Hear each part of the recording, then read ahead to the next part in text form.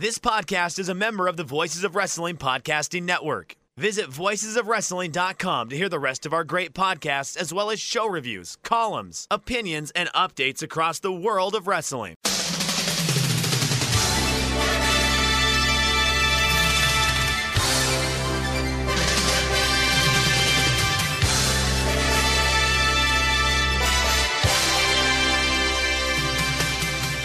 Hello everybody and welcome to the Super J-Cast. I'm Joel Abraham, joined by Damon McDonald. How are you today, Damon? We are well. It is a beautiful, I don't know if it's beautiful, sun's not even fucking up yet, but it looks nice anyway, getting there. We're fine. I'm just discussing life in general with Joel, and it's great. It's really wonderful. Right, Joel? Right?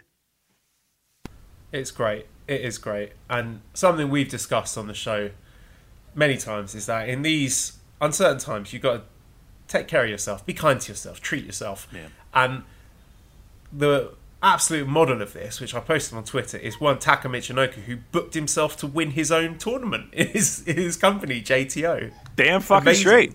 Yeah. Good for him. I would. I would. Let me ask you this. If you had...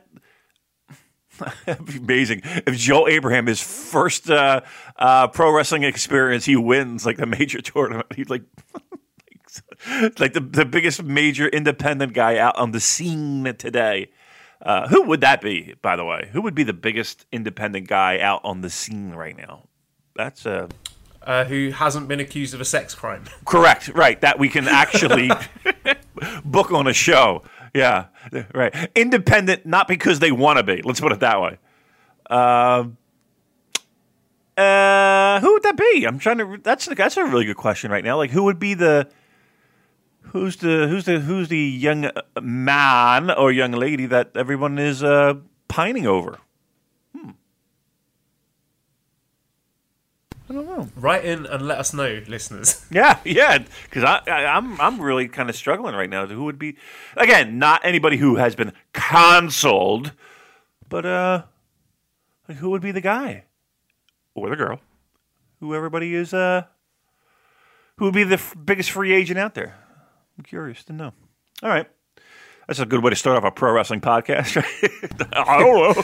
Well, let me start on a nice note. I want to say thank you to Jackie Daytona, that's at the Corner View on Twitter, who submitted a really nice review for us on iTunes. 5 stars, obviously. Like, there's no point doing it unless you're going to give us 5 stars. So rather than burying it at the end, I'll put this at the start of the show. So take your time, get on the old iTunes, give us a nice 5 snake review, and it'll be much appreciated. So thank you, Jackie Daytona at the Corner View.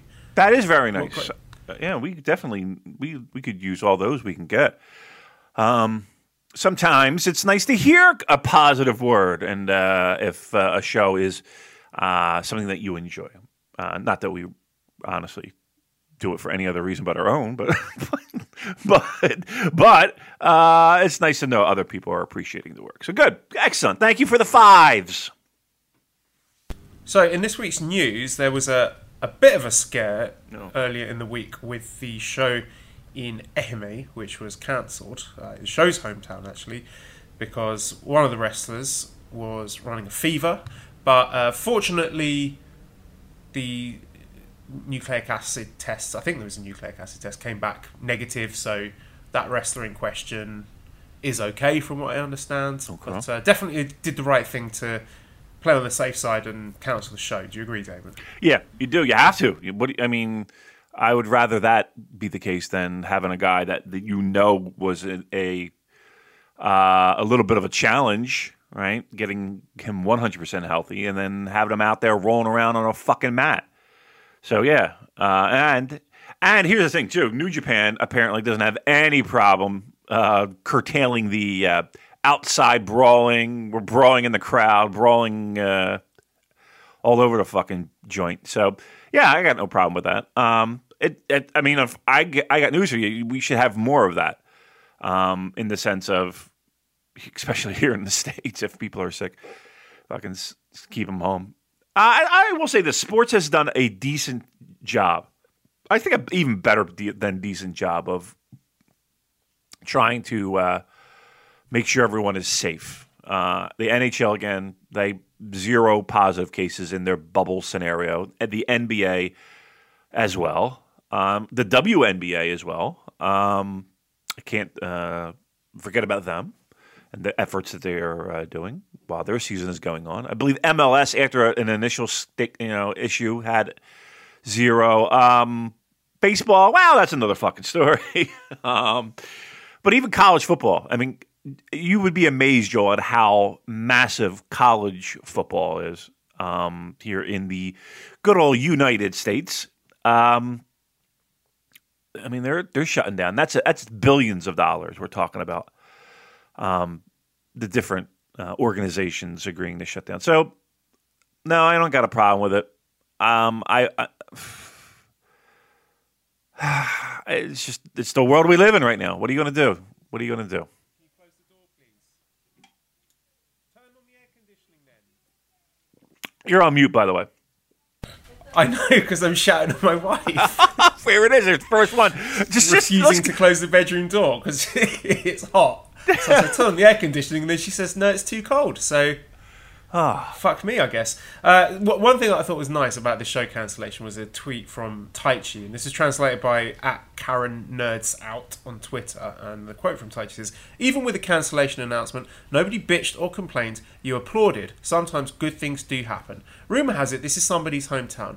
If it's always like this, I wouldn't mind coming for a return visit." So it's really nice words there from Taichi. He's not such a bad guy after all. Look, nobody likes a cancellation, right? I've had tickets for not many an event, but a few events that, you get to the venue and you're reading a sign. Tonight's performance has been canceled due to fucking, sillier shit than COVID-19. That's for sure. Yeah, What's the silliest shit that you can remember that an event has been cancelled for? I got a few. Okay, here's one. One went to a concert. Do you remember the band, Joel? EMF. No, I don't. I'm sure you will know the song "Unbelievable." You're unbelievable. That one. Yeah, that's correct. That is correct. Well, there was a summer of '90, I think it was. It might have been, probably summer of '90, where I was in love with EMF. I fucking thought they were the next greatest thing in the world. That lasted about 2 months. But still, I thought, oh my God, EMF, it's the greatest. Front row, Tower Theater, canceled. Drive up to the venue. The venue is, signed. Tonight's performance canceled. And of course, there's always rumors of, somebody got fucking high or somebody fucking, too drunk to perform or whatever. That was one. There were other bands that were on bills that didn't show. Like I went to Lollapalooza one year, and I think the Jesus and Mary Chain didn't play that day. I'm trying to think of this. But there's been a few where it's been like you show up to the venue and it's like, fuck me. That was the worst one because I had front row and I was really excited. Taking a hot girl. Fuck me. Didn't get laid that night. I was just going to say, David, these anecdotes have petered out in a disappointing way, but you saved it at the end there, so well done. I did not get laid. I vividly remember that night. I was like, what do you want to do now? Because we weren't old enough to drink, I don't even think. No, we weren't. So we had to try and find alcohol. And then we struck out there many times. All of our leads came up dry, so to speak. And then it was like, what do you want to do? I think I'm just going to go home. And it's like, fuck. All right. I knew the minute I saw that fucking sign, my chances were slim and none at that point. None just fucking walked out the door. Another tall tale. Not tall tale. True tale. Another sad tale. All right, how about you? Do you have any stories of striking out, Joel? I've got plenty of those. We can do a podcast. I remember once, this was when I was at university, so I was in Brighton. I don't know if you've ever been to Brighton. Lovely place, but I walked like literally across the city, like from one side of the city to the other, to go to this lady's house. And this was about 2 a.m. And when I got there, she fell asleep. I've had that. So I went home again. Yep, I've had this so many times. I had this one girl that we would kind of get together every once in a while, but she would have to climb out of her upstairs bedroom, like every U.S. teen movie in the 80s. She would have to climb out of her fucking bedroom window, sneak out, get in the car, and go away we go, right? It sounds like this girl is 12. She's not, okay? Please, I need to be very clear. We were all... If she had it, you'd be straight into Brit Rest. I know, really. You'd be Progress champion or something. Seriously. No, we were both the same age. We were probably both 19? Because I still wasn't old enough to drink, but old enough to drive. And I was working at... Yeah, it's probably 19. Yeah, she was going to school. Yeah. Anywho, I can't tell you how many times it'd be like, okay, you're coming over? Yep, okay. All right, pull around back and I'll just, just wait and I'll come out. Okay, great. Waiting hour. I'll be like, what the fuck? And this is before, you couldn't text somebody. You're just like, what the fuck? Dude, I got a story. So I worked at this place where you, a burglar alarm, you would buy a burglar alarm, right, for your house or a business, right?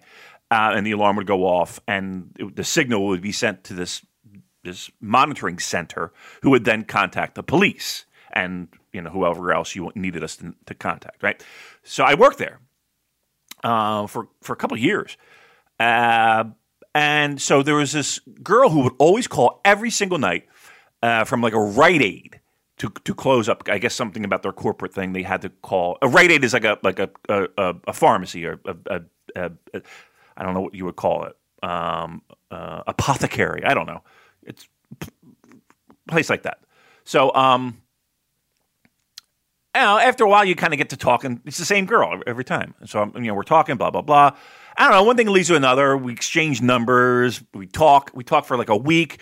After this week, it's like we're getting fucking married. I swear to God. We haven't met. We're just talking. And she's like, oh, my God, you're so nice. And blah, blah. I was like, you don't even know who I am. Let's be honest. Anyway, we decide to meet up, right? So it turns into this big fucking thing where I'm meeting this girl and she's meeting me and blah, blah, blah. And, we can't wait to see each other, blah, blah, blah. I feel like this is like back in the day, catfishing, but it's not. It's worse. So I drive up. It's like an hour drive. Drive up, meet her at work.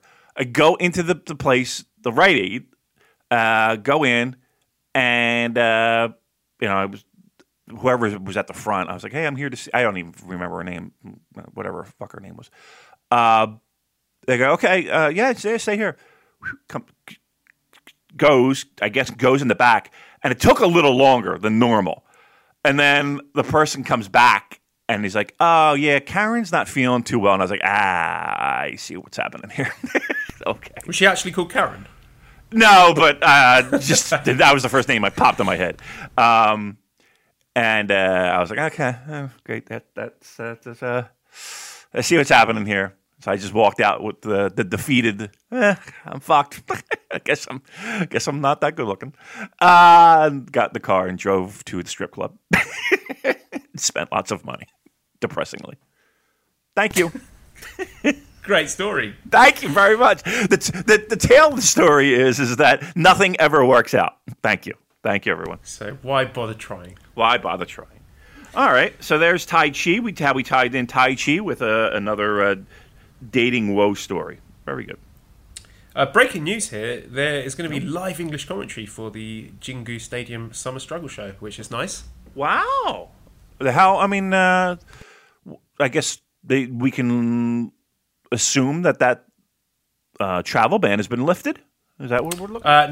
I think they've got some sort of technological thing because Chris Charlton tweeted, we have the technology, whilst quote tweeting that announcement, so I assume it's going to be long distance. Right, sitting in that should go over well. I'm sure they don't have the technology. I'm sure it'll be like a 7-second delay between Kevin Kelly describing what is happening and what is actually has happened, as we've seen with countless other sports. Yeah, well, for these boring evil main events, it doesn't matter, does it? It can just be like, well, a long control period from evil, asserting its dominance, and just like run that on a loop for 40 minutes. Am I right, Dave? That's what the kids are saying, right? This sucks, man. Well, that's good. I mean, I know people look forward to hearing the voice, the English commentary. So, and I know I do too. So because it's kind of hard to double back and watch a show that was okay just for English commentary. I mean, that's got to put that team in a little bit of a bind, I would think. So, yeah, good. I mean, it's a positive. I know the struggles that, and I put this in air quotes, the legitimate sports have in broadcasting in real time with having announcers be remote. So, I mean, hopefully it'll go off without a hitch, but it hasn't gone off without a hitch in a lot of cases. So, fingers crossed. Let's talk about our favourite Saturday morning TV show. That is New Japan Strong. Oh, I thought you were going to say Soul Train. I'm sorry. Sitting watching it whilst eating my Weetabix. Damon, of course, not eating cereal. You got your. Wait a minute. We got childish. No. Just ignore it. No, I'm really? selling it. I'm kicking out at one, popping straight to my feet after the suplex. It never happened. Right. Okay, so first match was Jordan Clearwater and Clark Connors being defeated by the team of Barrett Brown and Logan Regal. Barrett Brown pinning Jordan Clearwater after 7 minutes 3 seconds with a schoolboy. I mean, Clark Connors is the standout performer here. I think he's tremendously talented. It's really exciting watching him every time, even though he is still just a young lion. Anyone stand out to you in this tag match, Damon? He's always been like one of those guys that I feel. I'm not going to say goes under the radar, but he goes a little bit under the radar when it comes to all the greatness that the dojos have produced, like especially with this crop. Like I feel like everybody, Carl Fredericks, and Clark Connors kind of gets. I don't know. I don't want to say ignored, but I think he's in the top. I would put him in top 5. Would you put him in top 5? Yeah, he might be a better worker than Carl Fredericks. I mean, I don't even know if that is a hot take. Obviously, Spicy Carl jumps off the page because he's got everything. He is. Yeah. But in terms, if we're talking technique, I think Clark Connors might be the guy if we're looking at those 3 LA Dojo young lions. Yeah. And of course, he's going to have his moments to shine. He's got a little bit more time there than the rest of the crew. I'll tell you what. Who was the? And I should remember the name, but unfortunately, I don't.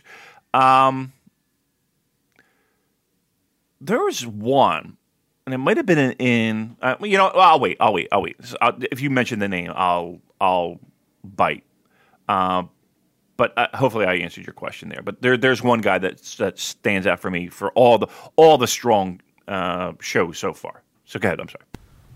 I thought Jordan Clearwater looked pretty good in this match as well.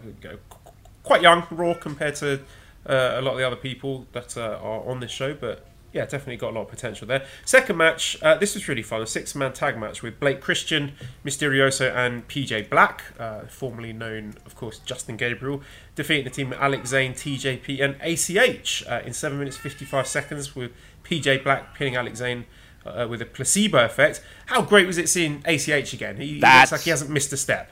Yeah, I mean, he's. I wish that right after that match, they had a piece of paper with his name on it, and a deal. I don't understand. I mean, maybe it's him. In the sense of he just doesn't want the commitment. I know he's has some, and rightfully so. He's got a bad taste in his mouth from probably the entire past year when it comes to pro wrestling. But then again, maybe not. Shocking, isn't it, Damon? I mean, I can't believe that anyone could sign for that company and have a bad time. It's just I know, mind-boggling, isn't it? It is. It is shocking to reveal that company might have issues of treating its employees fairly and well. But there's a lot of things that change when you have some type of freedom to do what you want. Not even do what you want, but even, at the very least, be treated with some respect. That's a nice low bar, right? You would think you would be able to hit in pro wrestling, but as we can see, sometimes it doesn't happen. Now add to that the fact that you have creative freedom. Now add to the fact that you have creative license. He's one of those guys that every time he's in a New Japan ring, he doesn't disappoint. And who was it? Was it Andrew Rich who recently tweeted out some stuff like it was just him acting goofy, dancing in the ring, and then Naito comes in, and that whole thing. He's just such a when he is in a New Japan Pro Wrestling ring, he is an absolute pleasure to watch. Like I don't think I've ever been disappointed in ACH in a New Japan Pro Wrestling ring. Never. I don't care if he's in. I'll go so far as to say if he's in one of those, as we love to call, meaningless 6-man tags, he almost always is a highlight. He almost always is. Well, ACH did well, right? Every time. I can't think of one time where I sat there and I said, this match sucked. And ACH didn't do much. You know what I mean? Like, that just doesn't happen. Sign him immediately, if not sooner. Like, could you imagine him in your junior ranks? Could you imagine him if by chance, we're still continuing on with an open weight with the Never situation? Could you imagine some of those matches? Put aside the junior stuff. Give me that tweener weight, right? I think our heads would collectively explode. It would be wonderful. I want a junior tag team with Master Wato. That would be tremendous fun. That would be fun too, right? Master Wato. How we feeling about? Well, I'll get there. I'm sure we got Strong to talk about a little bit. Again, he looked great. He looked like he hadn't lost a step. And once again, a highlight. I don't know. Listen, I don't know him.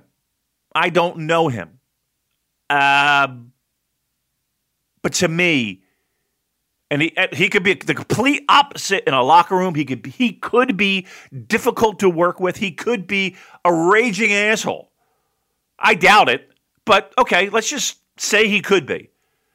When that fucking music hits and he goes through that curtain, to the time he goes through that curtain and he goes in the back, he's a fucking pleasure. I just don't understand why we would not want him locked down 2 years with the lion mark on his fucking shirt. That's what I want. And then I want Shingo ACH. That's what I want. That's what I want. The third match on the show was the New Japan Cup USA semi-final with David Finlay defeating the weirdly clean-shaven Tama Tonga. I didn't like it. Sometimes like when fathers shave off their beard and the kid cries because he looks so different. That was me. I was just wailing uncontrollably when his nice, smooth, shiny face came out. 7 minutes, 10 seconds with the Prima Nocta. David Finlay advanced into the finals, as we predicted. A pretty good match. I like this one. I thought it was a nice sort of next chapter to the story. This ongoing feud between FinJuice and Gorillas of Destiny after GOD took the tag titles away from FinJuice earlier on in the year. I thought this was okay. Do you like the fact that these matches are short? Yep. Me too. Me too. I've got a terrible attention span. I like the fact that, right, they don't have to be 20-minute epics, 30-minute epics. Once again, this is no match went crazy long. No match went Teddy long, as a matter of fact. I found that refreshing. I found that to be... I find all these shows, again, the Strongs, to be just like quick bites to eat. This is not something where you have to dedicate so much fucking time and just commit yourself to the journey of a 4-hour show or whatever. You're in and out in less than an hour. That's nice. And these matches, again, are easily digestible 10-minute bites. Which, again, doesn't lend itself to a lot of analysis. I'll say that if there is a strike against it. But they're all sprints. They all feel like they're sprints, and they all feel like they don't. You're not sitting in there in a fucking chin lock for 15 minutes. You're not Sonata trying to lock on a goddamn submission hold. That's for sure. Oh, we're seeing that. Sorry. That I like, yeah, and I will say that the cleanly shaven Tama Tonga was a little bit of a shock as well. The fourth match was the other semi-final where Kenta defeated Jeff Cobb in, well, this was a longer match. It was 40 minutes 38 seconds with an inside cradle. Kenta advances to the finals. It was a bit of a weird stylistic matchup because, as I've said on many occasions, Jeff Cobb is at his best with a high energy opponent who is either going to do that sort of toe to toe style with him. Someone like Ishii, they had a really good match at the G1, or someone smaller than him, like Hangman Page, Will Ospreay, can fly around the ring for him. Kenta is not that kind of wrestler, obviously, and as a result of that, it was largely Kenta domination, and then a lot of shenanigans at the end to protect Jeff Cobb. Ref bumps and low blows and all that. Do you think that was necessary? No, because I don't. Because I think Kenta should have won this one clean. Yeah, I do too. That was a disappointment. I know Bullet Club. I know. I think everybody would have been the heels, you idiot. I know. Unfortunately, they beat us over the head with that. I think that might be the biggest issue. Is that it feels like we get it. You know what I mean? Like, that's the point I think we're at when it comes to the interference stuff. It's like does Kenta, who, again, if we're putting them in a pecking order, I mean, to me, he feels like he's top of the food chain. We need to have interference to beat Jeff Cobb? No disrespect to Jeff Cobb, but you see what I'm saying? Disrespect to Jeff. Maximum disrespect to Jeff Cobb. He's not on Kenta's level. Kenta, in my opinion, in the roster, Kenta's a clear cut above him. Right. We can't have a clean finish there? I mean, correct me if I'm wrong, Joel. Carl Fredericks got a clean pinfall over fucking Jeff Cobb. Am I correct? No, Jeff Cobb beat Carl, didn't he? Yeah, but then wasn't the first match? That was the return match, right? I don't think Jeff Cobb took the fall there. I'd have to check. It might have been Rocky. Let me look. Oh, you might be. No, I thought it was Jeff Cobb. Look that up. It wasn't Jeff Cobb. Come on. It up, Taman. All right. Come on, Craig. So that would have been the first episode. Lines Break Collision, right? That was the big push, right? So Carl Fredericks and TJP defeated Jeff Cobb and Rocky Romero. Carl Fredericks pinning Rocky Romero with a backslide. That's right. There goes my whole narrative. Cancel the show. Put it away. See you next week, everyone. Fuck this. Balls.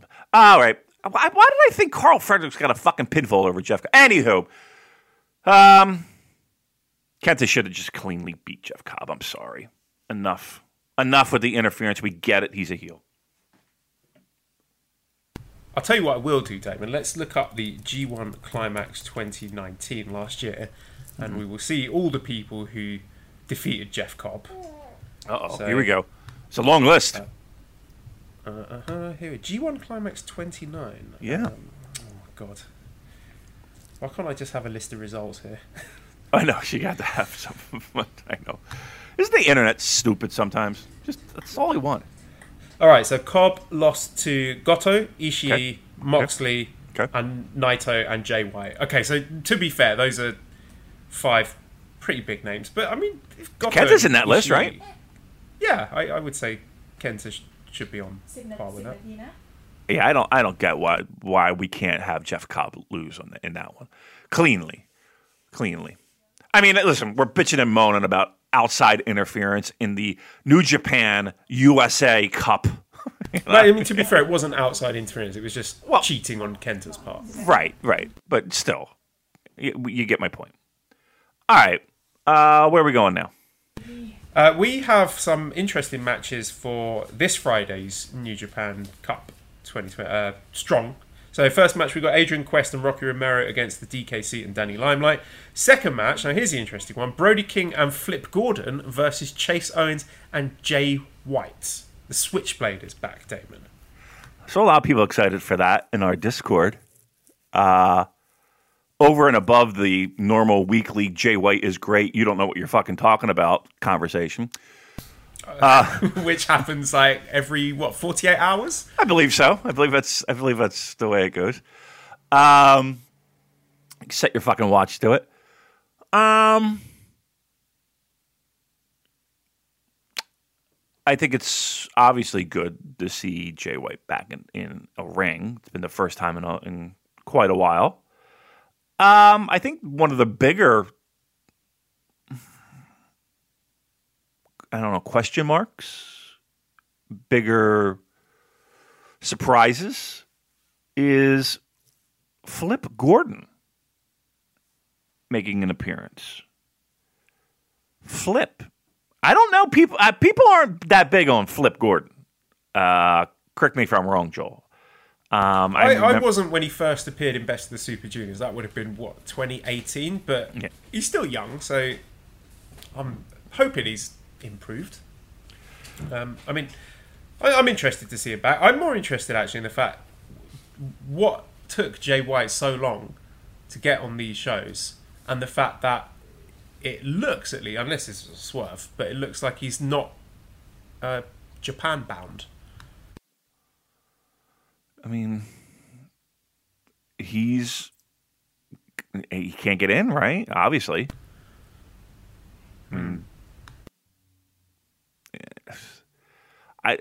Who knows when that's going to happen, Joel? And I don't know. You're not going to put him in this New Japan Cup thing. So why distract? I guess they only have a certain amount of time that they have blocked off for these tournament matches. I don't know where you would have put him, if not now. And I think him coming back gives him a spotlight that he would be hogging if he were brought back any sooner. Chase Owens, return of Chase, right? And I'm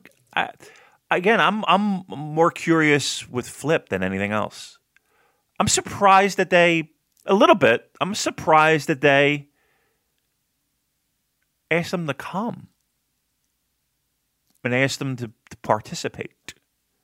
I don't know. It just seems like I don't know. I kind of thought that was over. I thought take whoever they can get at this point. Yeah, they got a pretty solid crew over there, though.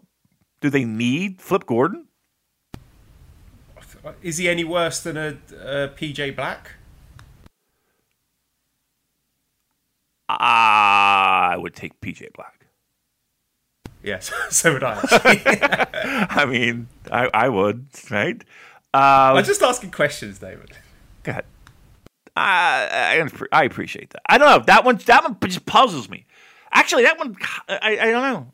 And it's not like I feel like they left on bad terms. I don't think that's not what I'm insinuating. I want to be very clear with that. I don't think there's, any heat between the two. I just thought it was a weird bringback. Of all people. How much do you think these guys are getting paid for these one shots? That's the question I'd like to know. Flip's obviously not on. He's on a per show basis. Even ACH. It's not like they're, from what I understand, there's no contract or anything like that signed. He's not locked down or anything. Like, what do they pay these guys to bring them in to wrestle in front of no people? Flip, if you're listening, write in. Let us know. Yeah, please. Let us know how much you're getting paid. I'll let you know how much I get paid. We'll share information. We'll share tax returns. The third match on the show is going to be the New Japan Cup USA Finals between, as we predicted, David Finlay versus Kenta. Should be a definite win for Kenta, you would imagine. But I'm expecting this to be a good match. Oh, it'll be great. I think it'll be. Maybe I should pump the brakes. I don't know if it'll be great, but it should be very good. Something's like telling me that Kenta's not winning. Could you give me a percentage that you think David Finlay could pull this off and win this fucking thing? Sorry, could you repeat the question, please, David? Absolutely. I say, give me a percentage of you thinking David Finlay could pull off the win here. About 10%. Okay. Because that's what my brain says, but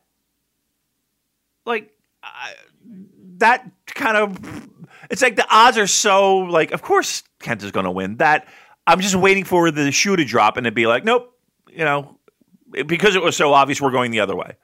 New Japan usually doesn't do that, by the way. But Kenta's the biggest star they've got there at the moment, so it would seem foolish to not put that briefcase on him. And then he challenges for a challenge for the U.S. title in a match that will never happen. Defend it a few times. I mean, bigger picture, I think the issue they might have is the fact that they have high-profile, credible heels, but no one really on the babyface sides of the caliber of a Kenta or a Jay White. Right. That's for sure. Yeah. That's why I'm saying, wouldn't it make more sense to turn David Finlay into a star? And, I mean, that's a perfect example, if we're doing the briefcase scenario, of him eventually losing that briefcase on a defense. Right? They don't have... what do they got over there? Juice? Finlay? Who else? Jeff Cobb? Maybe that's why Jeff Cobb needs heel shenanigans to lose. They got. I mean, who else? Who else is there that they could turn to? Main roster guys. Babyface. Not much. I'm not missing anybody, am I? No, and we don't know how long Juice is going to be on the shelf for.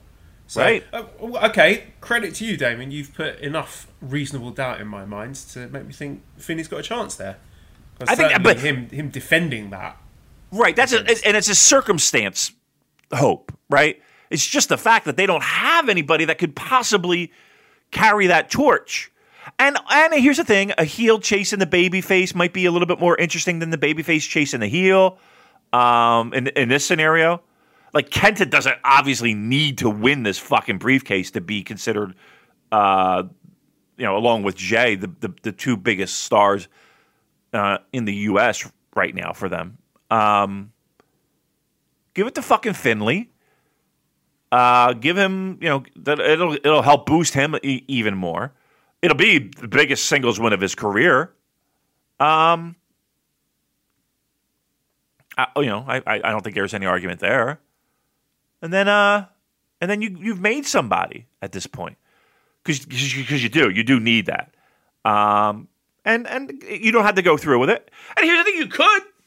There's nothing wrong with having him challenge whoever is holding that U.S. title, whenever that match occurs, if and when. No harm in that. But you could have him hold on to it until he's ready. Kenta's ready, and the match is a little bit more definitive in the future against Mox, if Mox is holding that title still. And then if you wanted to do Kenta Mox, you could. It's still on the table.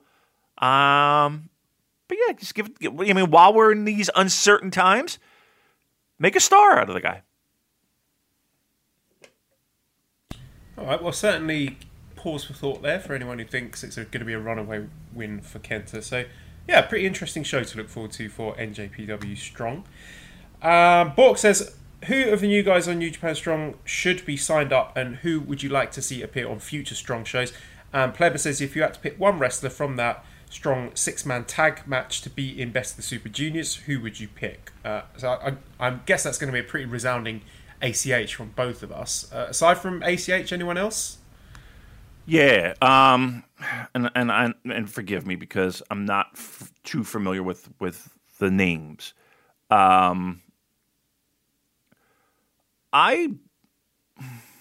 ACH is one, obviously.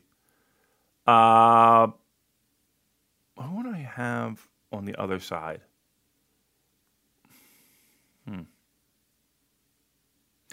I mean, it's and I apologize because I'm not answering the question, but I will. But what about Brody King? I thought he was really good. I enjoyed that match he had against Tama Tonga in the first round of the Cup. They did a good job there. I like the aesthetic of Brody King. I think he'd be a useful acquisition. I mean, I wouldn't say he's going to be a main eventer or anything, but definitely a guy that would be worth having around. I mean, remember when everybody was talking about his G1 or getting him in G1 after the World Tag League. Everybody just wanted him. He was like that was when we opened the show. Who's the indie guy that is leading the pack here? It felt like he might be that guy at that time. All right, let's do this. You know what I'm going to do? I'm going to bring up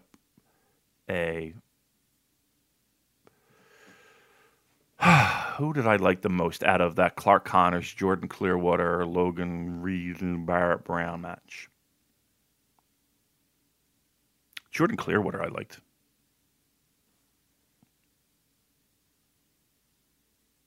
I would say Jordan Clearwater. I think of... yeah. Yeah, me too. We're on the same page there. I thought it showed a lot of upside, young Jordan. Okay, then, shall we move on to discuss the stipulations for KOPW 2020, which is a very hot topic. It's been very controversial. So, the voting has been launched on Twitter.com. Oh. So, they're running polls on NJPW 1972 and NJPW Global. So, the first one will be Okada against Yujiro. So Okada proposed a 1 versus 3 handicap match, and Yujiro proposed a lumberjack with leather belt death match. So on Global, currently Yujiro is winning with 57.2%, and on the Japanese, on the 1972 Twitter, I am still scrolling. Oh, I haven't voted yet, that's why. Okay, so I'm going to put my vote. I'm voting for Yujiro because I want to see Okada get battered with straps. Okay. No, weirdly, it's flipped. So on the English one, Yujiro's winning with 57.2%, and on the Japanese one, Okada is winning with 58.4%. Is there an option to vote? I don't give a shit. Okay, yeah. So your thoughts? You're not a fan of either of these. I don't like. Let me be very clear in this. Very clear in this. I think all of this is complete and utter horseshit. I'm not. Okay. I don't. There's nothing I enjoy about any of this. This is all right. Okay, hold that thought. Hold that thought. All right. Because we have a lot of questions. All right. Coming in from people on this. Okay, let's go with the angry people first. Takedown Tony says, I can't wait to see Yujiro versus Yano in a Taguchi's auntie on a pole match at Wrestle Kingdom next year. Not got much time for this shite. Not even the novelty factor. Mastodon said, why did no one suggest a no-rope electrified barbed wire swimming pool dynamite double hell deathmatch stipulation? Thank you. This is already a failure of concept, damn it. Louis says, why couldn't one of the stipulations be loser has to go on the Super J Cast podcast? Winner! The winner will go on the Super J Cast podcast. Loser can go on podcast. Yeah, those fuckers. Yeah, okay, so big picture stuff. Okay, before we go into match by match, give us your big picture thoughts on this. Loser can go on the main fucking podcast. Fucking sit there for an hour with Michael Craven discussing pro wrestling. Look, I just thought it could be much more well done. Number one, all right. What sort of stipulations have not popped up that you think would have been appropriate for? Let's face it, it's a nothing Korakuen Road 2 show that's going to be half full. Again, nobody's expecting the barbed wire blow up the fucking, bullshit. Nobody's expecting barbed wire board matches. Nobody's expecting thumbtack matches. Nobody's expecting, Big Japan, a fucking truck from Big Japan rolling into gimmicks. Light tubes. None of that. Nobody's expecting that. Strap, leather, whipping with a leather strap. Some of these matches are what? Fucking one pin count. Some of them. Sonata, of all people, is going to have falls can only count by submission. Did I read that right? Let's go through them then. So all right, the second one is Toru Yano versus Bushi. So Yano proposed a 2-count pinfall match. Bushi proposed a 5-count ring out. No, 5 count. So Yano said 2-count pinfall. Bushi says 5-count ring out. Outside the ring. Okay. English account, Yano is winning with 59.3%. And the Japanese account, Yano is also winning with 56.6%. Who would care? Who would give a shit? Honestly, you're sitting there and you're saying to yourself, okay, what would I rather see? Yano get 2 count instead of the 3 count. That's a second off. He could just get one of those sneaky roll-ups. And was it Bushi? He could have. Imagine you only have 5 seconds to get back in the ring. That should be great. Who's thinking this? Who cares? It sounded for about 10 seconds there that you were on the official NJPW podcast. Right. This is. Oh my God! And again, with 2 guys that. Again, we all love Yano. We all love he's wacky. Yes, he's unpredictable. We love him in G1 because it could happen at any moment. It keeps everybody honest and on their toes. And they'll figure it out. Here's what I'm saying. These guys are getting handed a bucket of shit and asked to produce a 5-course meal. You say handed. Okay, let's talk about the Sho and Sanada situation. So Sho proposed a submission match, and then Sanada proposed a no pinfalls match, give up only. So Okada it's the same thing. That's the same thing, right? So something's obviously gone wrong there, and a couple of questions on this. So Andrew says, do the wrestlers have real life influence over these steps? Because Sho and Sanada picking the same step seems like a weird cop out before the tournament even starts. I can't imagine deliberately booking that. And Jason said, did the wrestlers not give a shit about the steps? Because that felt lazy. 2 of the matches were the same stipulation.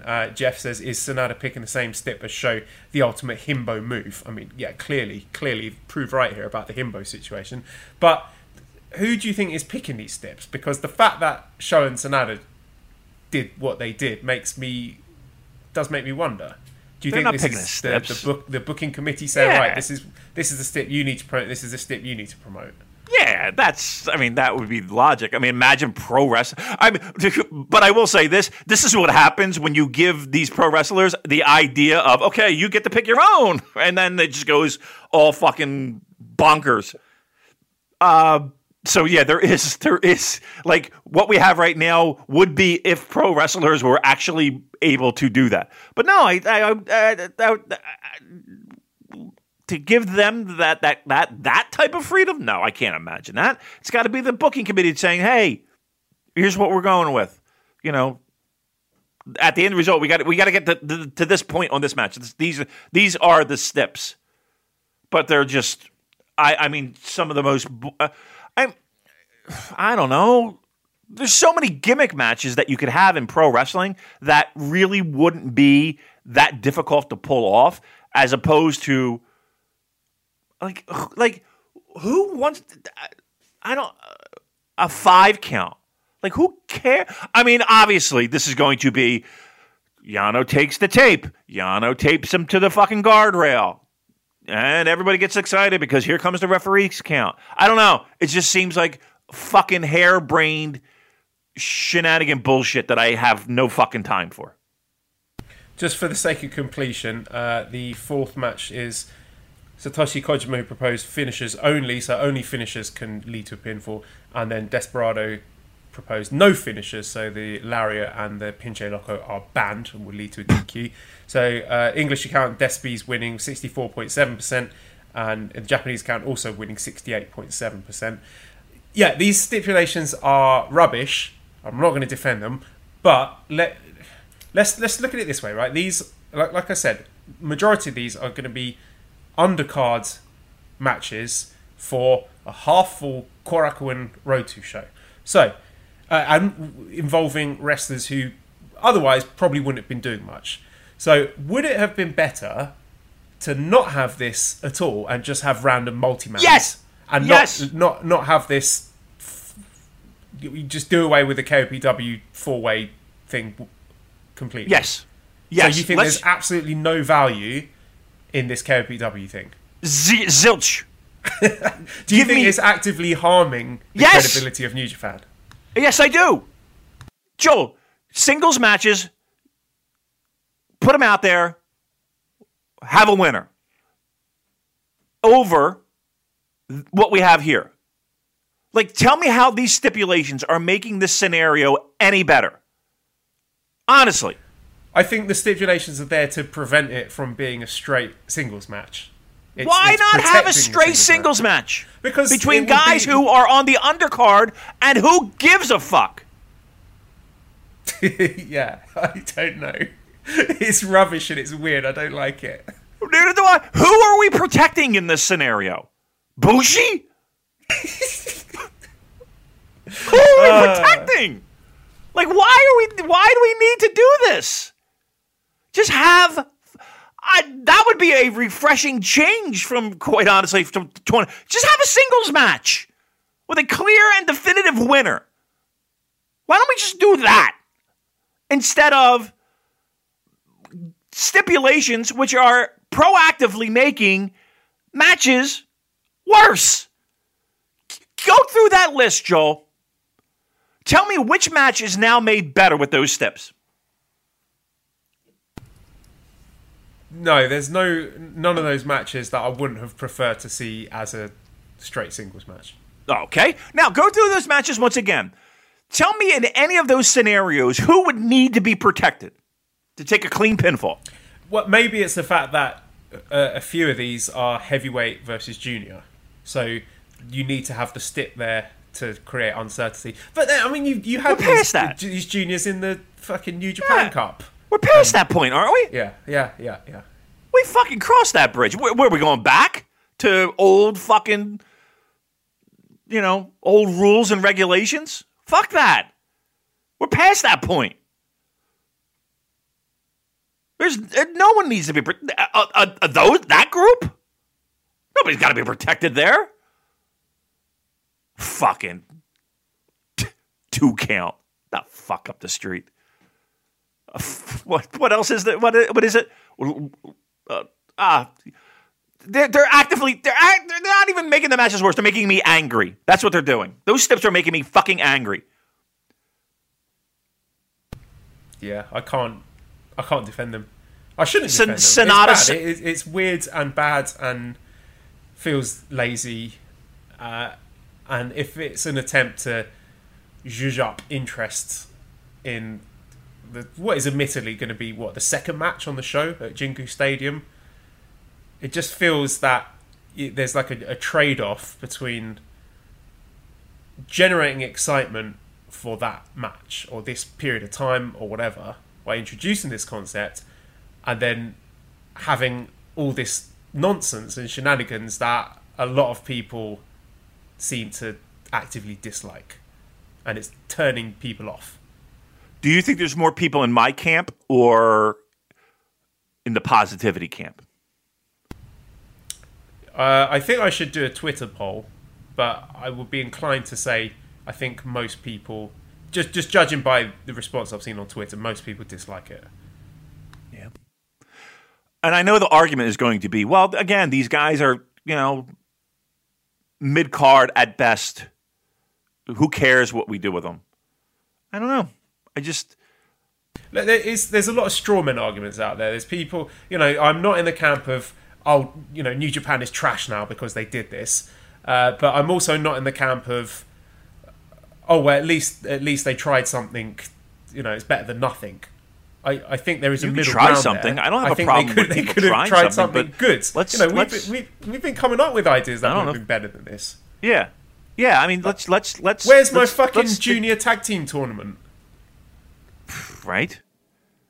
I mean, that would have been perfect, wouldn't it? You could easily get I don't know 8 junior tag teams, squaring off, and the 2 finalists.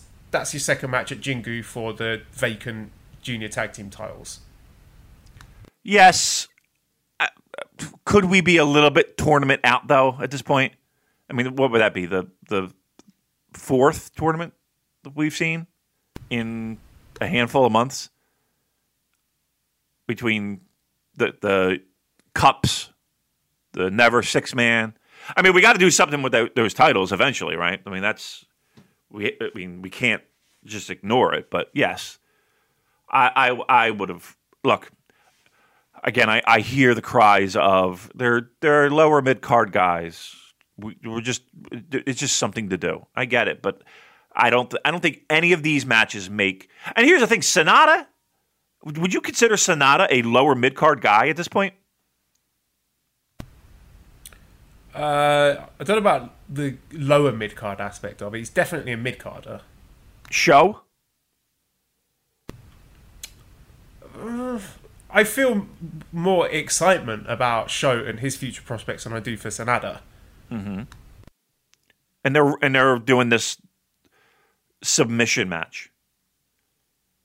Sonata, of all people, by the way, who we all love every one of his submissions. He does those so well.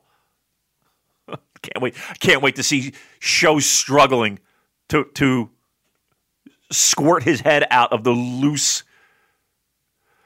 Why am I making myself depressed over this? It's just have a match. Let me transition this question from Nicholas. How do you feel about the quality of New Japan right now? This whole COVID era has been frustratingly low quality. From a lame fake title to a cup where we still don't know who the winner is facing. It's an excuse to say, well, this is COVID stuff, really messed up plans. There's so many amazing wrestlers and talent still in Japan that there's no excuse for such average matches and low quality storytelling. This whole time feels like they put zero effort into keeping the same level of quality and that we have come to know. See, now I'm going to give you the counter argument. We've got empty arenas. We've got booking somewhat on the fly, and yet we still have a glorious world tag team situation that we haven't had in years. We've got Shingo and the Never title, which is, where he's been and the defenses that he's had and even performances in New Japan Cup from other people. We've had some good stuff. Let's not. Yes, if you're not a fan of the evil title win, you're looking at it from a bit of a different perspective. I get that, because that is a big thing to have happened that kind of shook a lot of New Japan fandom. I'll give you that.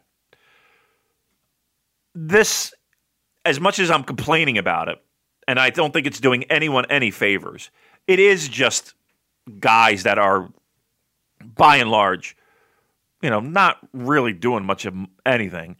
Sho and Sonata aside. Who's in the strap match again? Help me out. See, I don't even know. Who's in the strap match again? Okada Yujiro. Okay. I mean, that's not lower mid-card guy, right? There's one guy kind of sticks out like a sore thumb, right? Yeah, I mean, do you think that this whole KOPW thing is just something for Okada to do to keep him out of the title picture, basically? Yeah. That's what this is. You could do better than that. I mean, could just give him a meaningful non-title feud with someone. There's plenty of guys you could pick who don't have a title, who are not doing anything, that you could just have a special singles match. All right, let's be objective. What we've seen in 2020, we got an Okada-Takahashi feud that no one gives a fuck about, right? No one. Right now we're building toward Shingo Suzuki, right? Everyone is pretty excited about that, right? And before that, you had Sho in the mix as well. I think the Never situation's pretty tight, right? So now we're 1 for 1. 1 win, 1 loss. Tag team championships, I think, has been better than it's been in years. There's a win. I know you're in the camp of IWGP Heavyweight Championship being a win. Evil doing it. I could see where people not. I'm gonna call that a push. Hiromu, the elevation of Hiromu. That's been a positive, right? That's 3. That's 3 wins. Give me a negative. Are we counting this KOPW as a negative? We have to. And because here's the thing. It's not just a throwaway. Right? It's not just, but they put a lot of time into this fucking thing to shove this down our throats. Right? That's a loss. So we're 60-40 win so far. Just by doing that alone. Have we had other wins in there as well? I think so. I think the evolution of the U.S. division, it's a win, right? The shows themselves, I think it's a win. Where else are we getting wins, Joe? Or where else are we getting noticeable losses? Did we say Never 6-man tournament? I thought they did a good job there. I thought they did a good job there. I'll put that as a win. At least for 3 nights, it was a focal point, and it was interesting. Was it G1? No. But for 3 nights, the last night was good. Right? That last match was good. And a Yoshihashi moment. That was, again, what normally would be a, mid-card kind of thing. Okay, I get it. But they made chicken salad out of chicken shit. Okay, granted. But I'm counting that as a win. What was the other big loss that we've had so far this year? I think it's just the Evil thing and the KOPW thing that people are looking at those two and disregarding a lot of the other stuff that I think has been really cool since we've come back. Has it been perfect? No. Has it been ideal? No. Has it been different? Yes. Have they had to think on their feet and work with, I don't know if we're coming back and how are we coming back and who's going to be here and how are we going to get this guy into the country and okay, yes, it's been a challenge, 100%. But I think given the cards that they fucking have dealt and have been dealt, I think they're doing good with what they got. And it's hard for me to sit here and point a finger at a company where half their fucking talent can't get into the country. It's hard for me. Oh, sorry. Go ahead. No, it's hard for me to be negative on that.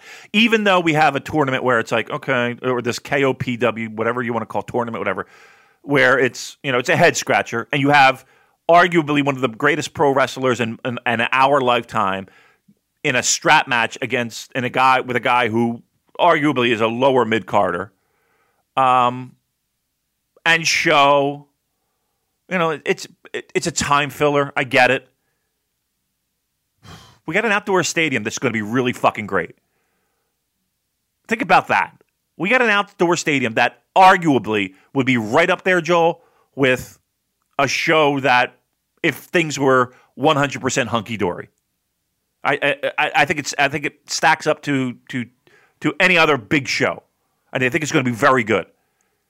I think they've made the most of what they had. And I'll give New Japan credit. And that's just not just a circle jerk. Because, again, I sat here for 10 minutes talking about how shit this KOPW thing is. But if I'm being honest, given the cards that they've been dealt, they've played them as best that they possibly could. Lest we forget as well that right around the corner is the Grade 1 climax. So there's no way that's not going to be great, surely. It's going to be great. Look, I hope and I pray that we have some way of surprise elements in there to make it even greater. The people that are in that are going to want to put on a performance to show that they belong, right? Because I know there's going to be speculation of people of, this is not good, as good as G125, or this is not as good as G126, or we're going to get that. But the people that are in it are going to have a chip on their shoulder to show why you're not going to lose quality in this. So I think everyone will have their working shoes on, and maybe we'll even have a surprise or two thrown in there as well. Okay, let's do some questions then from Discord. Jeremy says, if we can't figure out what to do with Kawato now, how about him being the next Tiger Mask? It's better than him being a sub Yoshihashi geek. Mike says, if Yoshihashi is the bag of socks, what is Master Wato? Bag of crew neck t-shirts, replacement shoelaces, decorative hand towel, etc. So, Damon, where do you stand on Master Wato at the moment? I mean, he's growing on me in the sense of he's not as completely baffling as I thought he was in the beginning, and that just might be, I'm just used to it now. You're finally understanding all the nuances to this deeply complex and layered character. Yeah, it's the way to the Grandmaster. He's not there yet. He's not the Grandmaster yet, guys. Have patience. Wow, you really digging deep. I mean, he's there. He's there. As quickly as he's been dropped on the scene. And here's the thing, while we're doing that negative list, we're dropping him on that, right? We're dropping his name on that list, right? Is it negative? Yeah. I like him. You might like him, and it's not an ironic meme liking. I genuinely think he's good. You think this debut of Master Wato has been a success or a failure on New Japan's part? You can like him all you want. Look, all I can say is I like it. It's working with me. Mm-hmm. We've had this debate a million times. I like it. That's it. That's all I'm going to say. I'm putting it in the shit bag category. You can take your blue hair, get right up the street with it. No, I mean he's here's the thing. He's there. He's what Taguchi has spent a career doing, right? Building up to being that guy who, tap me on the shoulder once a year, but in the rest, I'm going to do goofy shit in 6-man tags. Wato has already reached that level for me. He is plop him into 6-man tag guy at this point until things drastically change. Brindle says, I thought a fun game would be to say a colour and each write down which wrestler you immediately think of and continue until you run out of colours. Then compare your list. Okay, I'm not doing this until we run out of colours. No. I'll tell you, I'll just throw a colour at you and you tell me the first wrestler who pops into your head. Okay, ready? All right. Yes. Blue. Wato. Okay, there we go. That's the end of that segment. Dan says, enjoyed the discussion re the Never Championship. Just a thought, assuming travel restrictions are lifted from New Zealand soon, how about running a program between Henare and Shingo? It seems he was due a decent New Japan Cup run back in March, and having him and Shingo feud would be a great way to build him up for his first G1, which I believe they'll need him to enter. Your thoughts? Wasn't that the case? As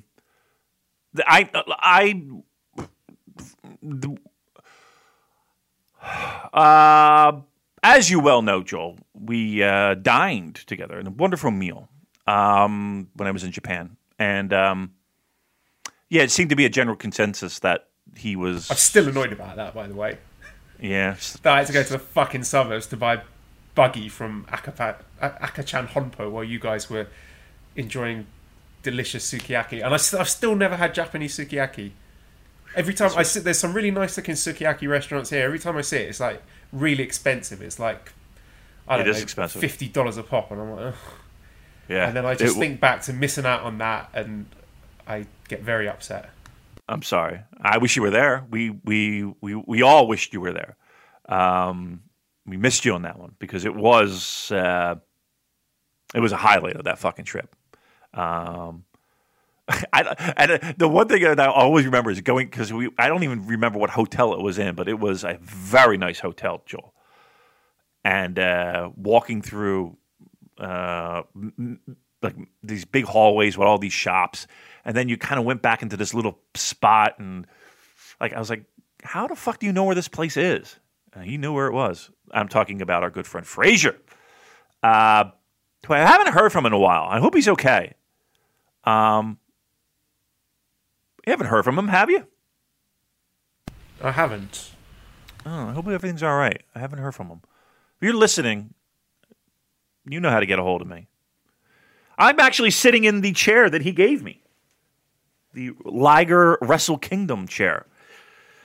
I'm sitting in it right now that he was actually gave to me. What a great guy. Anyway, that was a great moment. Anyway, Henare, yeah. I mean, this was going to be a good year for him. Let's put it that way. And now look at what happened. So yes, I would have zero issue with Henare getting a nice little. Talk about a guy whose career has had more fucking roadblocks. We talk about Hiromu, where things just get started and then things happen. Fucking Henare, you could put in that same boat. Young Lion gets hurt.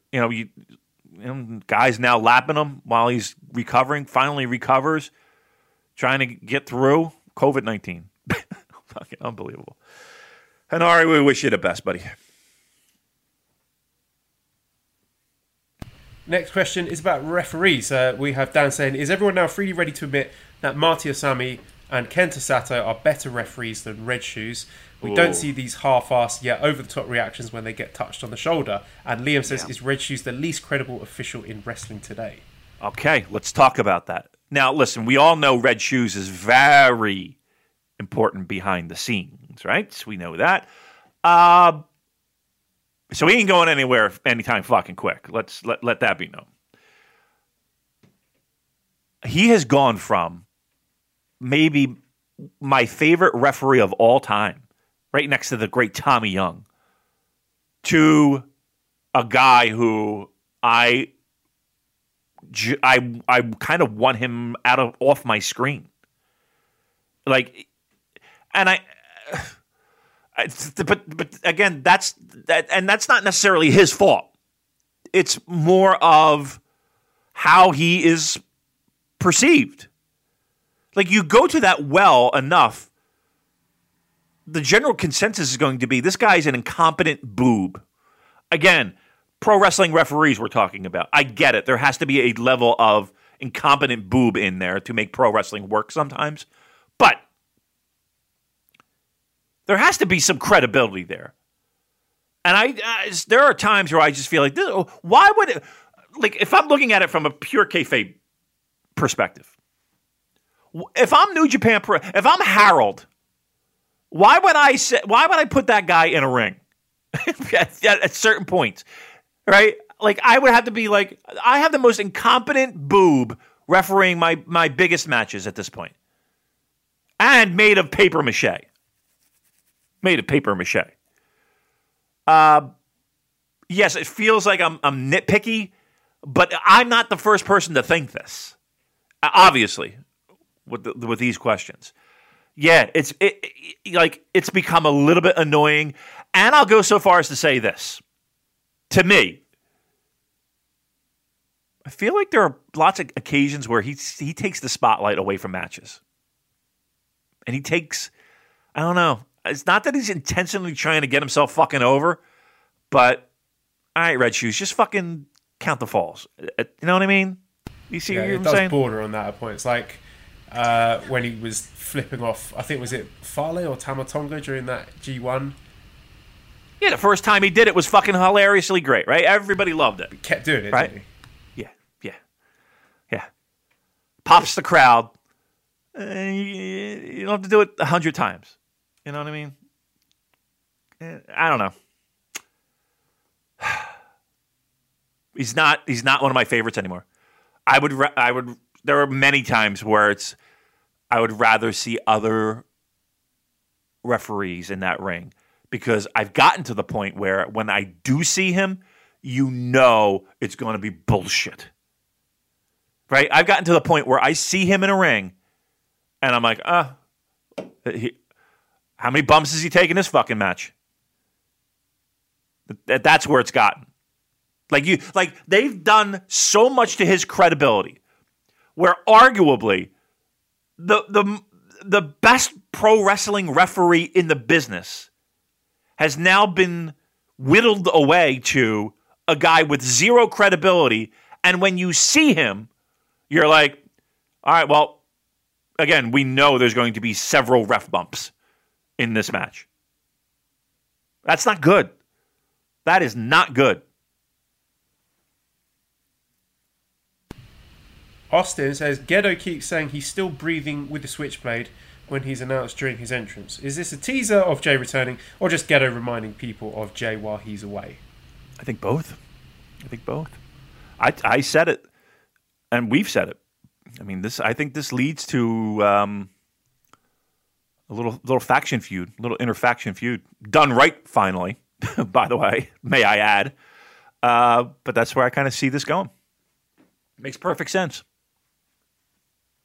Yeah, I think so. They're just sort of laying the groundwork. They're paving the way for that big feud coming up, which I'm excited about. I think it could be someone has got to be the de facto babyface in that feud.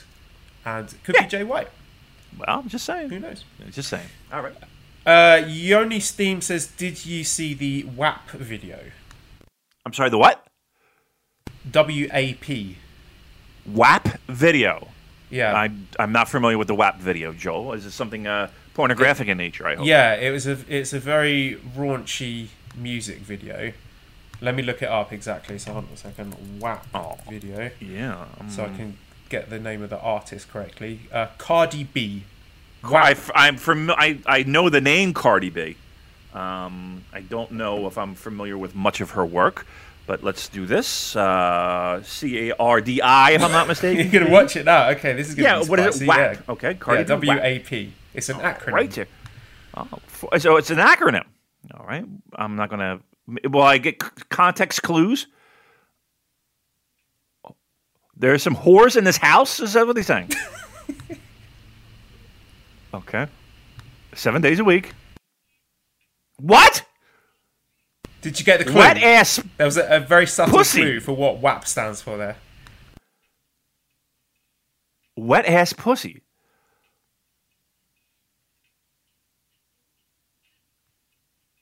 I'm shocked. I'm actually not shocked. Man, she's not subtle at all, is she? Who says romance is dead, Damon? What? Who says romance is dead? I mean, she's very forward in her requests for her wet ass pussy. All right, well, look, it's certainly not the Rolling Stones, that's for sure. But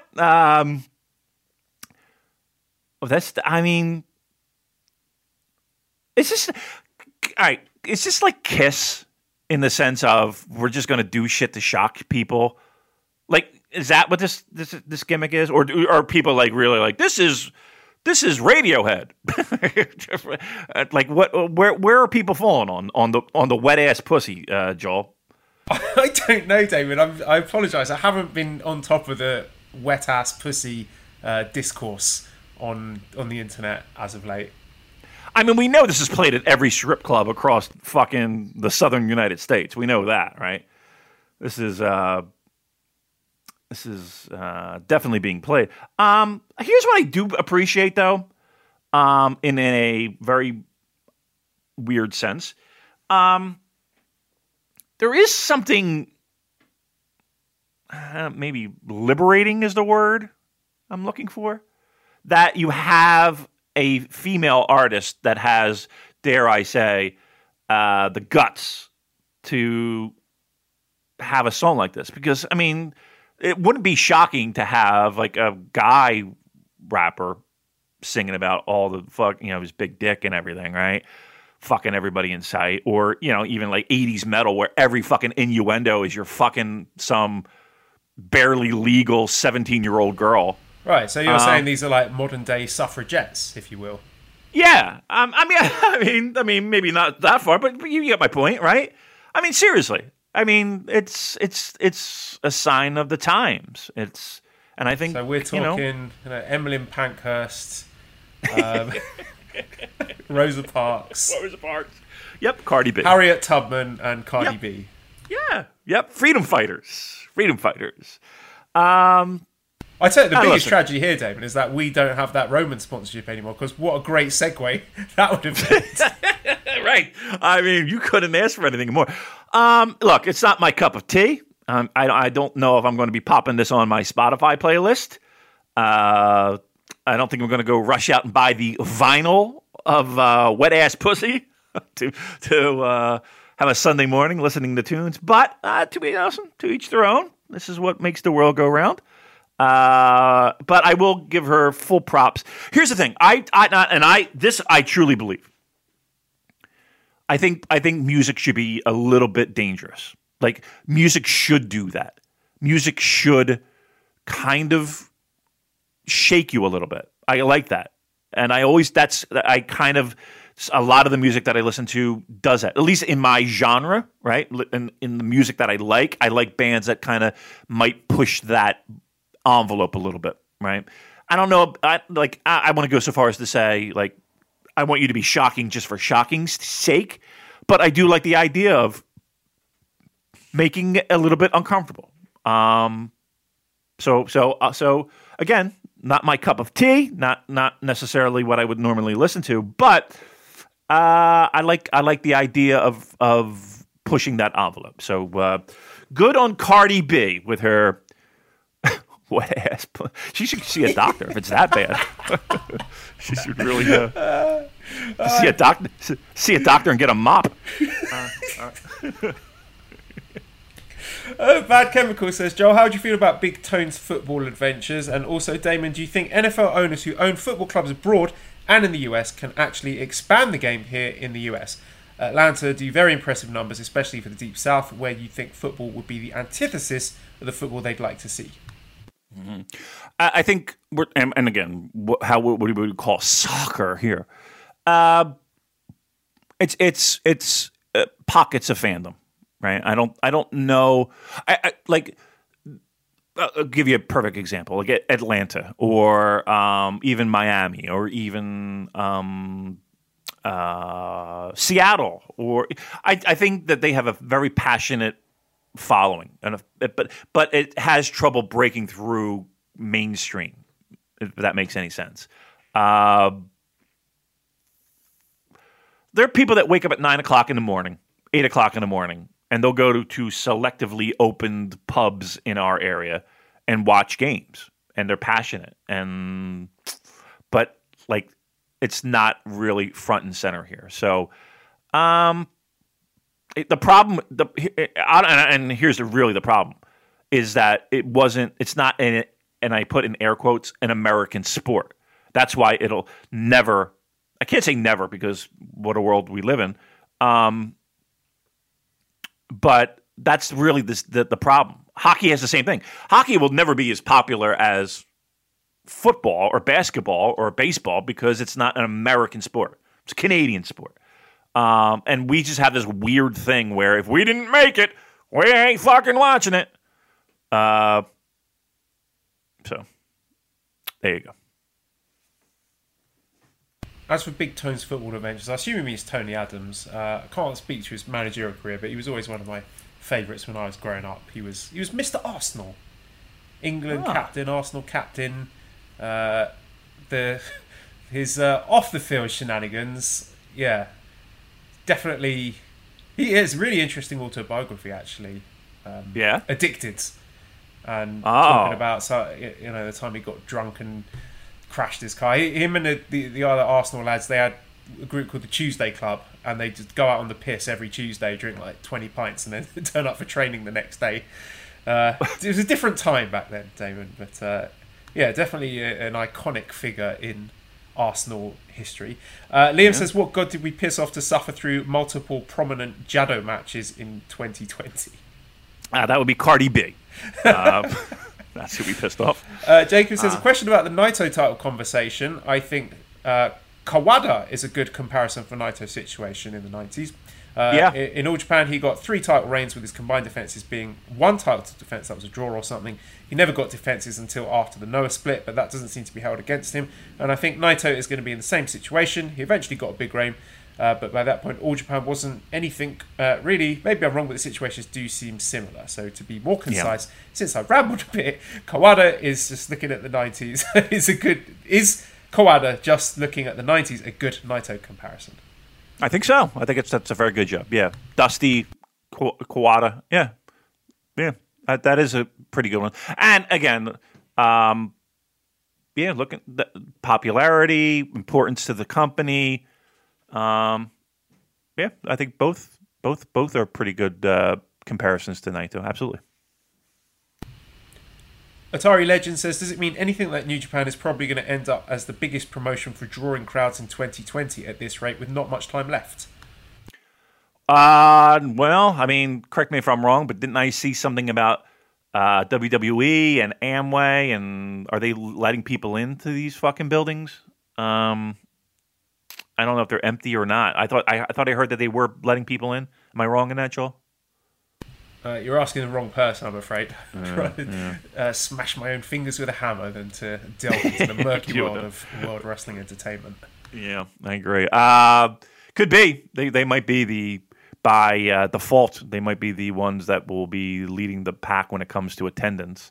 I don't know if that is I don't think it's anything you can hang your hat on, but man, I tell you what, if you don't have backing by some moneybags company, it's tough sledding for you if you're running a pro wrestling company, that's for sure. I know that I also thought I saw some shit like, some U.S. indies running socially distant shows in a fucking field. I don't know how the fuck you do that. I mean, God bless you if you could pull it off and people are going, but I mean, that just doesn't seem like I mean, you're watching a fucking ring 50 yards away. People are trying. People are trying to make it work.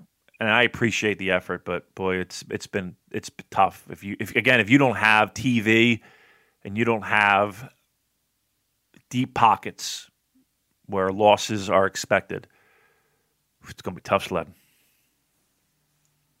Dan has a question for Hockey Damon. I know we joke about the Leafs, but it did look like this play-in series was a very winnable one, but the Leafs just seemed to lack a bit of grit and backbone in their performance.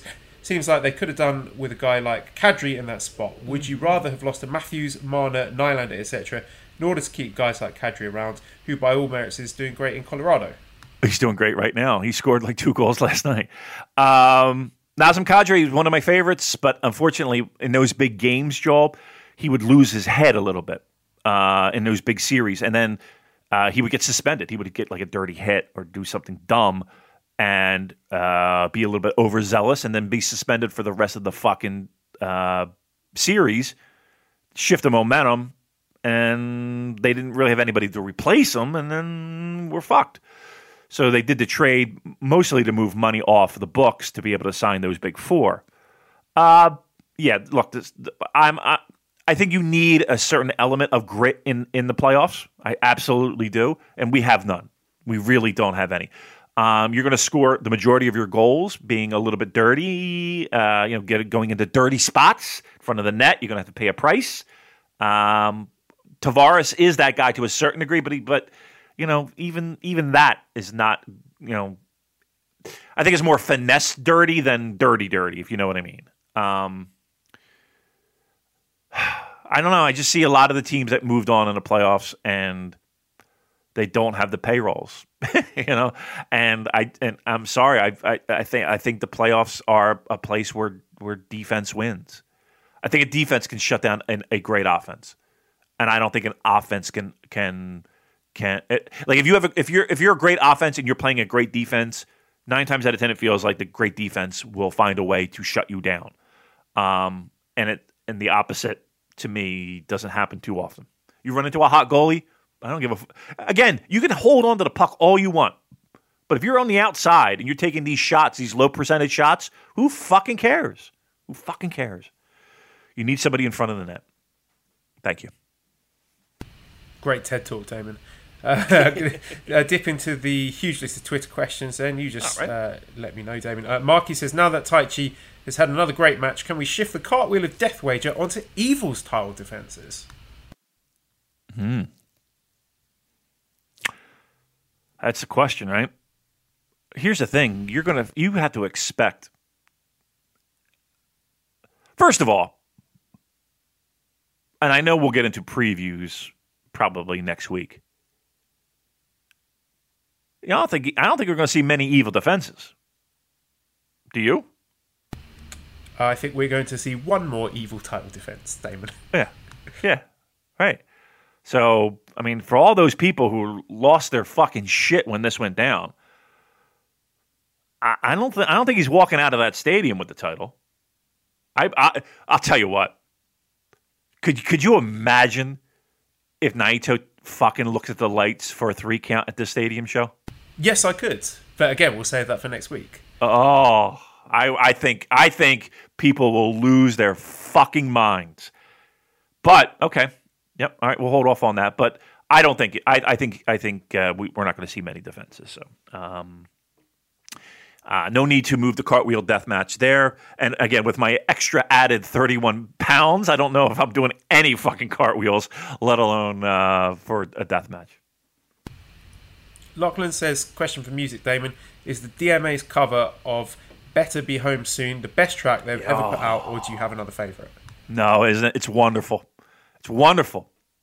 They did it, again, virtually, Joel, so, guys are in different places, and Better Be Home Soon is one of my favorite Crowded House songs. You know the Crowded House, Joel? Are you familiar with Crowded House? It rings a bell. You'd have to sing one of the songs to me. Probably the most famous. Hey now, don't dream it's over. Hey now, in a world. No. Oh my goodness gracious. They're great. They're credited as Australian bands, but they're actually from New Zealand. Neil Finn, fucking great songwriter. Honestly, and that DMA's cover is fucking tremendous. And here's the part. Those high notes that I don't know, I forget the guy's name from DMA's the singer.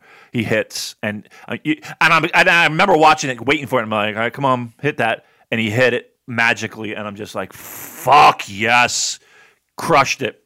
It's great. I love it. I wish there was a way I could fucking grab it. They haven't really released it like it's on YouTube. But it's not like on Spotify, and I can't like buy a version of it because I would do it in a fucking heartbeat. That's the problem. I can't get DMA albums here. Like I had to get my Australian friends to find a way. Oh, wait a minute. I got Cheryl. We got a bit for you. Come here. I need you to. I'm going to let Cheryl listen in on our little Cardi B. All right. So this is Cardi B. Maybe you've heard. Joel's on the other line. Say hello to Joel. Hi, Joel. Hey, Cheryl. How are you? I'm good. How are you? I'm great. Thanks for asking. Well, this is Cardi B, and the name of the song is WAP. Do you have any idea what WAP stands for? No, I've heard the song briefly. All right, well, I'm gonna back it up a little bit and give us your hot take. Here we go. Please get on mic. We don't want to miss a word of this. Please. Head shaking. All right. We are on the radio, so you do have to speak. Oh, I'm sorry. That's all right. Are they saying there's hoes in this house? Hose in the house. That's that we're opening up with. Yeah, you know. Well, What you gotta do. Right. Got to live somewhere. Right. It's for the family, huh? Yeah, it's a family song. Family right? song. right. Oh. Oh, well. Wait, is this Cardi B? This is Cardi B. Oh, I thought it was Nicki Minaj. No. I'm good. I gotta go to work. All right. Enjoy your day, love. Thank you. All right. That's that. There it is. That was a hot take for you, Joel. That was riveting radio. Yeah, we got a star rating. She left the room. Ran out the room. She like a cartoon cutout through the wall. She just ran through the door. All right, Bash says, question for Joel, will you share the joys of the British version of Robot Wars to Damon and tell him to give an episode a watch?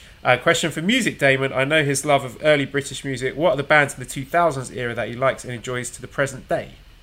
I'm eating my vitamin. Answer your question first.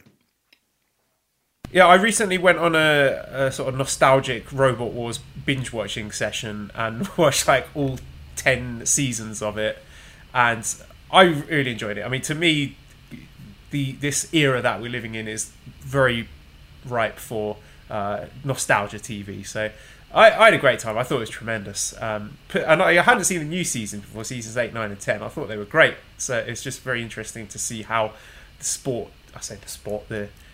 game or the hobby of Robot Wars developed, and the kind of the way you see certain weapons getting more popular and getting perfected, like the flipper or the spinner. And yeah, some of the stuff in the later seasons is really spectacular, but this might just be a very Joel thing, even though I think there are some elements of pro wrestling that bleed through into Robot Wars, like the sort of the pageantry and the showmanship and the building of feuds and all that. But Damon has been subjected to many Robot Wars conversations on the WhatsApp group. I don't think it has compelled him to actually watch any of it, but I'm sure you get the message.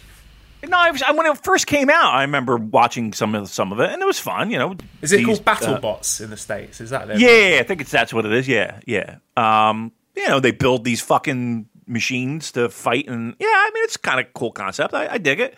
I like it. I mean, it's not something that you know is like stuck with me, but like no, I definitely remember when it first came out. It was like, this is pretty fucking cool. Sorry, I was eating my daily vitamin. Music. Who are we talking? 3 bands. I'll give you. Of course, DMA's wonderful. Second would be Sports Team, a band called Sports Team. So this is British music from the 2000s era. That you like and enjoy to the present day. Gotcha. Would Libertines fall into that? Love Libertines. The 2000s. Who else was in that world? After the Stone Roses, was it the Seahorses? I liked that album a lot. I thought that was really good. I wasn't a big fan of Arctic Monkeys. I liked Muse, but then after a while, I kind of got a little annoyed with them. Who else did I like? But then there's certain songs that I like that fall out, like what's the song that I can't? If I do it, I'll embarrass myself. But it's like look sharp, look rock. Fix up, look sharp. Yeah, yes, that song, that fucking song. I love that song. That song's great. And the Streets by Dizzy Rascal, of course. Dizzy Rascal. That's it. I wanted to say Goldie Looking Chain, and I knew that was not it. Who else was it? Would be 2000 though? Again, if like number one would probably be Libertines. Like I thought, like their first couple albums were so really great. I really dug a lot of that. And I think a lot of other bands kind of cheesed off them a lot. So I'll go with them. Michael Montana says, is it time to put Ibushi back in the main event scene? And Dan says, is Ibushi ever going to turn heel? So 2 different questions on Ibushi there. I think he's already in the main event scene, easily plopped in and out, right? Tag titles, elevated for the first time in many a moon. I'm very happy with it. Second heel, Ibushi.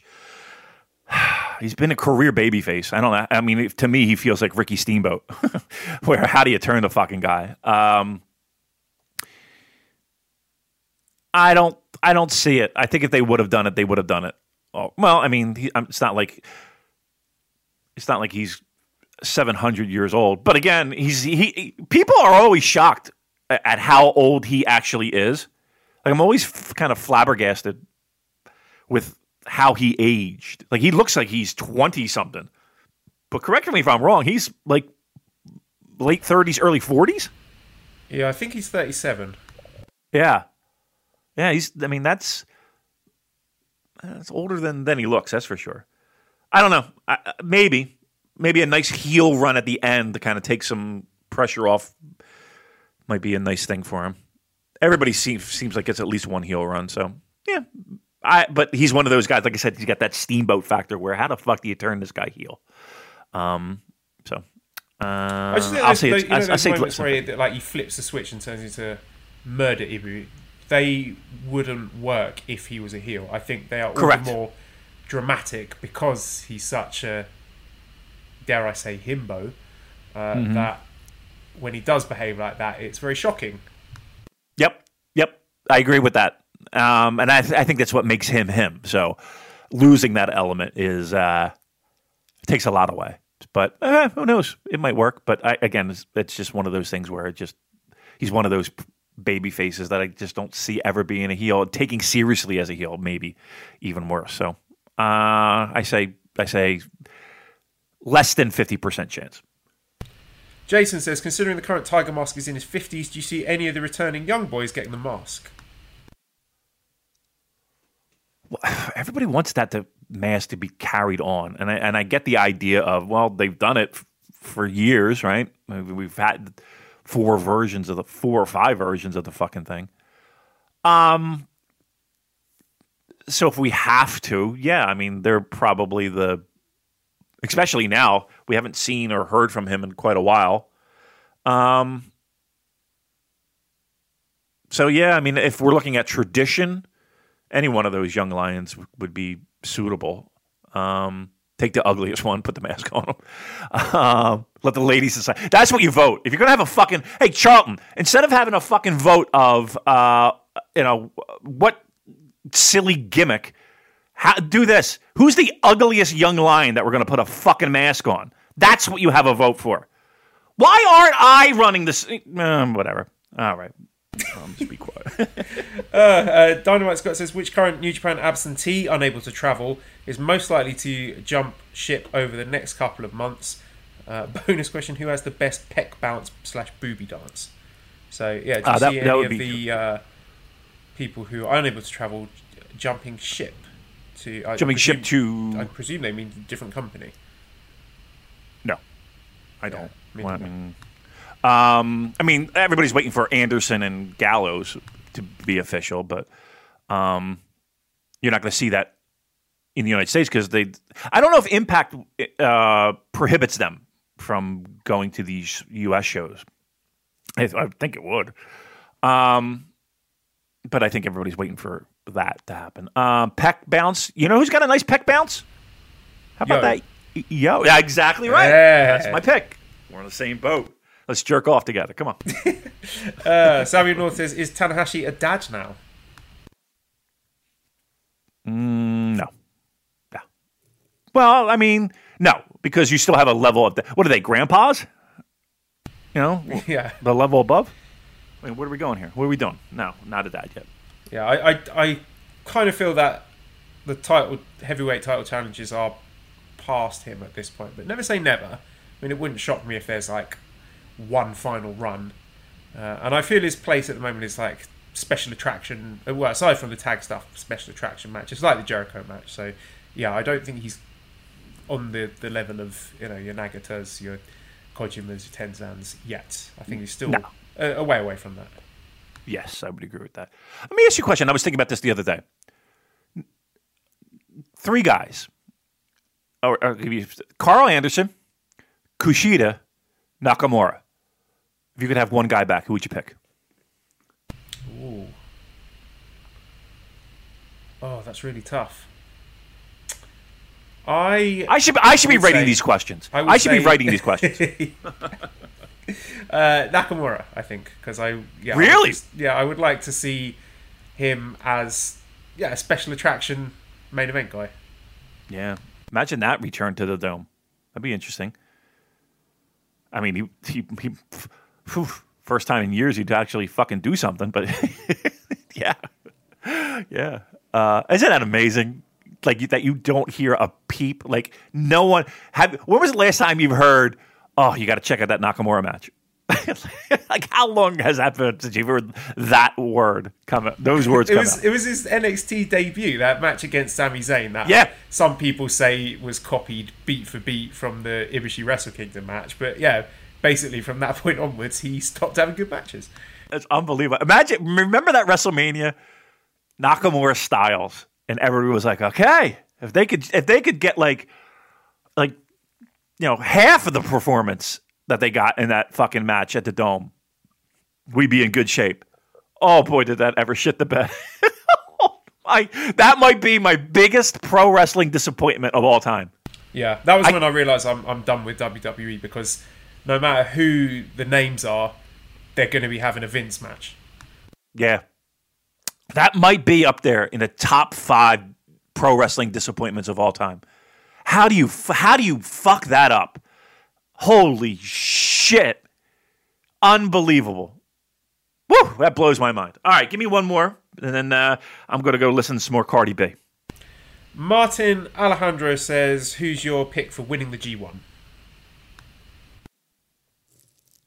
Okada. Right? Okada. My head says Okada, my heart says Hiromu. Whew. That'd be something. I think Okada's got to get out of this fucking. he's struggled this year. He's like, if any wrestler that I could point a finger to of having like a tough time with 2020, Okada's probably my number 1 pick. He's just what a year this guy's had, and I don't mean that in a good way. So he needs a little jump start. G1's just it. All right, well, that does it for today. redcircle.com/shows/super-j-cast if you want to show your appreciation financially, would be appreciated. Discord link is in the show notes and pinned to the Twitter. prowrestlingtees.com/super-j-cast if you want to get one of our great shirts. Thanks, as always, to Editor Dan, who you can find on Twitter at LousyHero219. You can also subscribe to the Voices of Wrestling podcast network for other great shows. And as I said earlier, 5-snake review on iTunes, always appreciated. Follow us on Twitter at the Super J Cast. Thank you everyone for listening, and goodbye.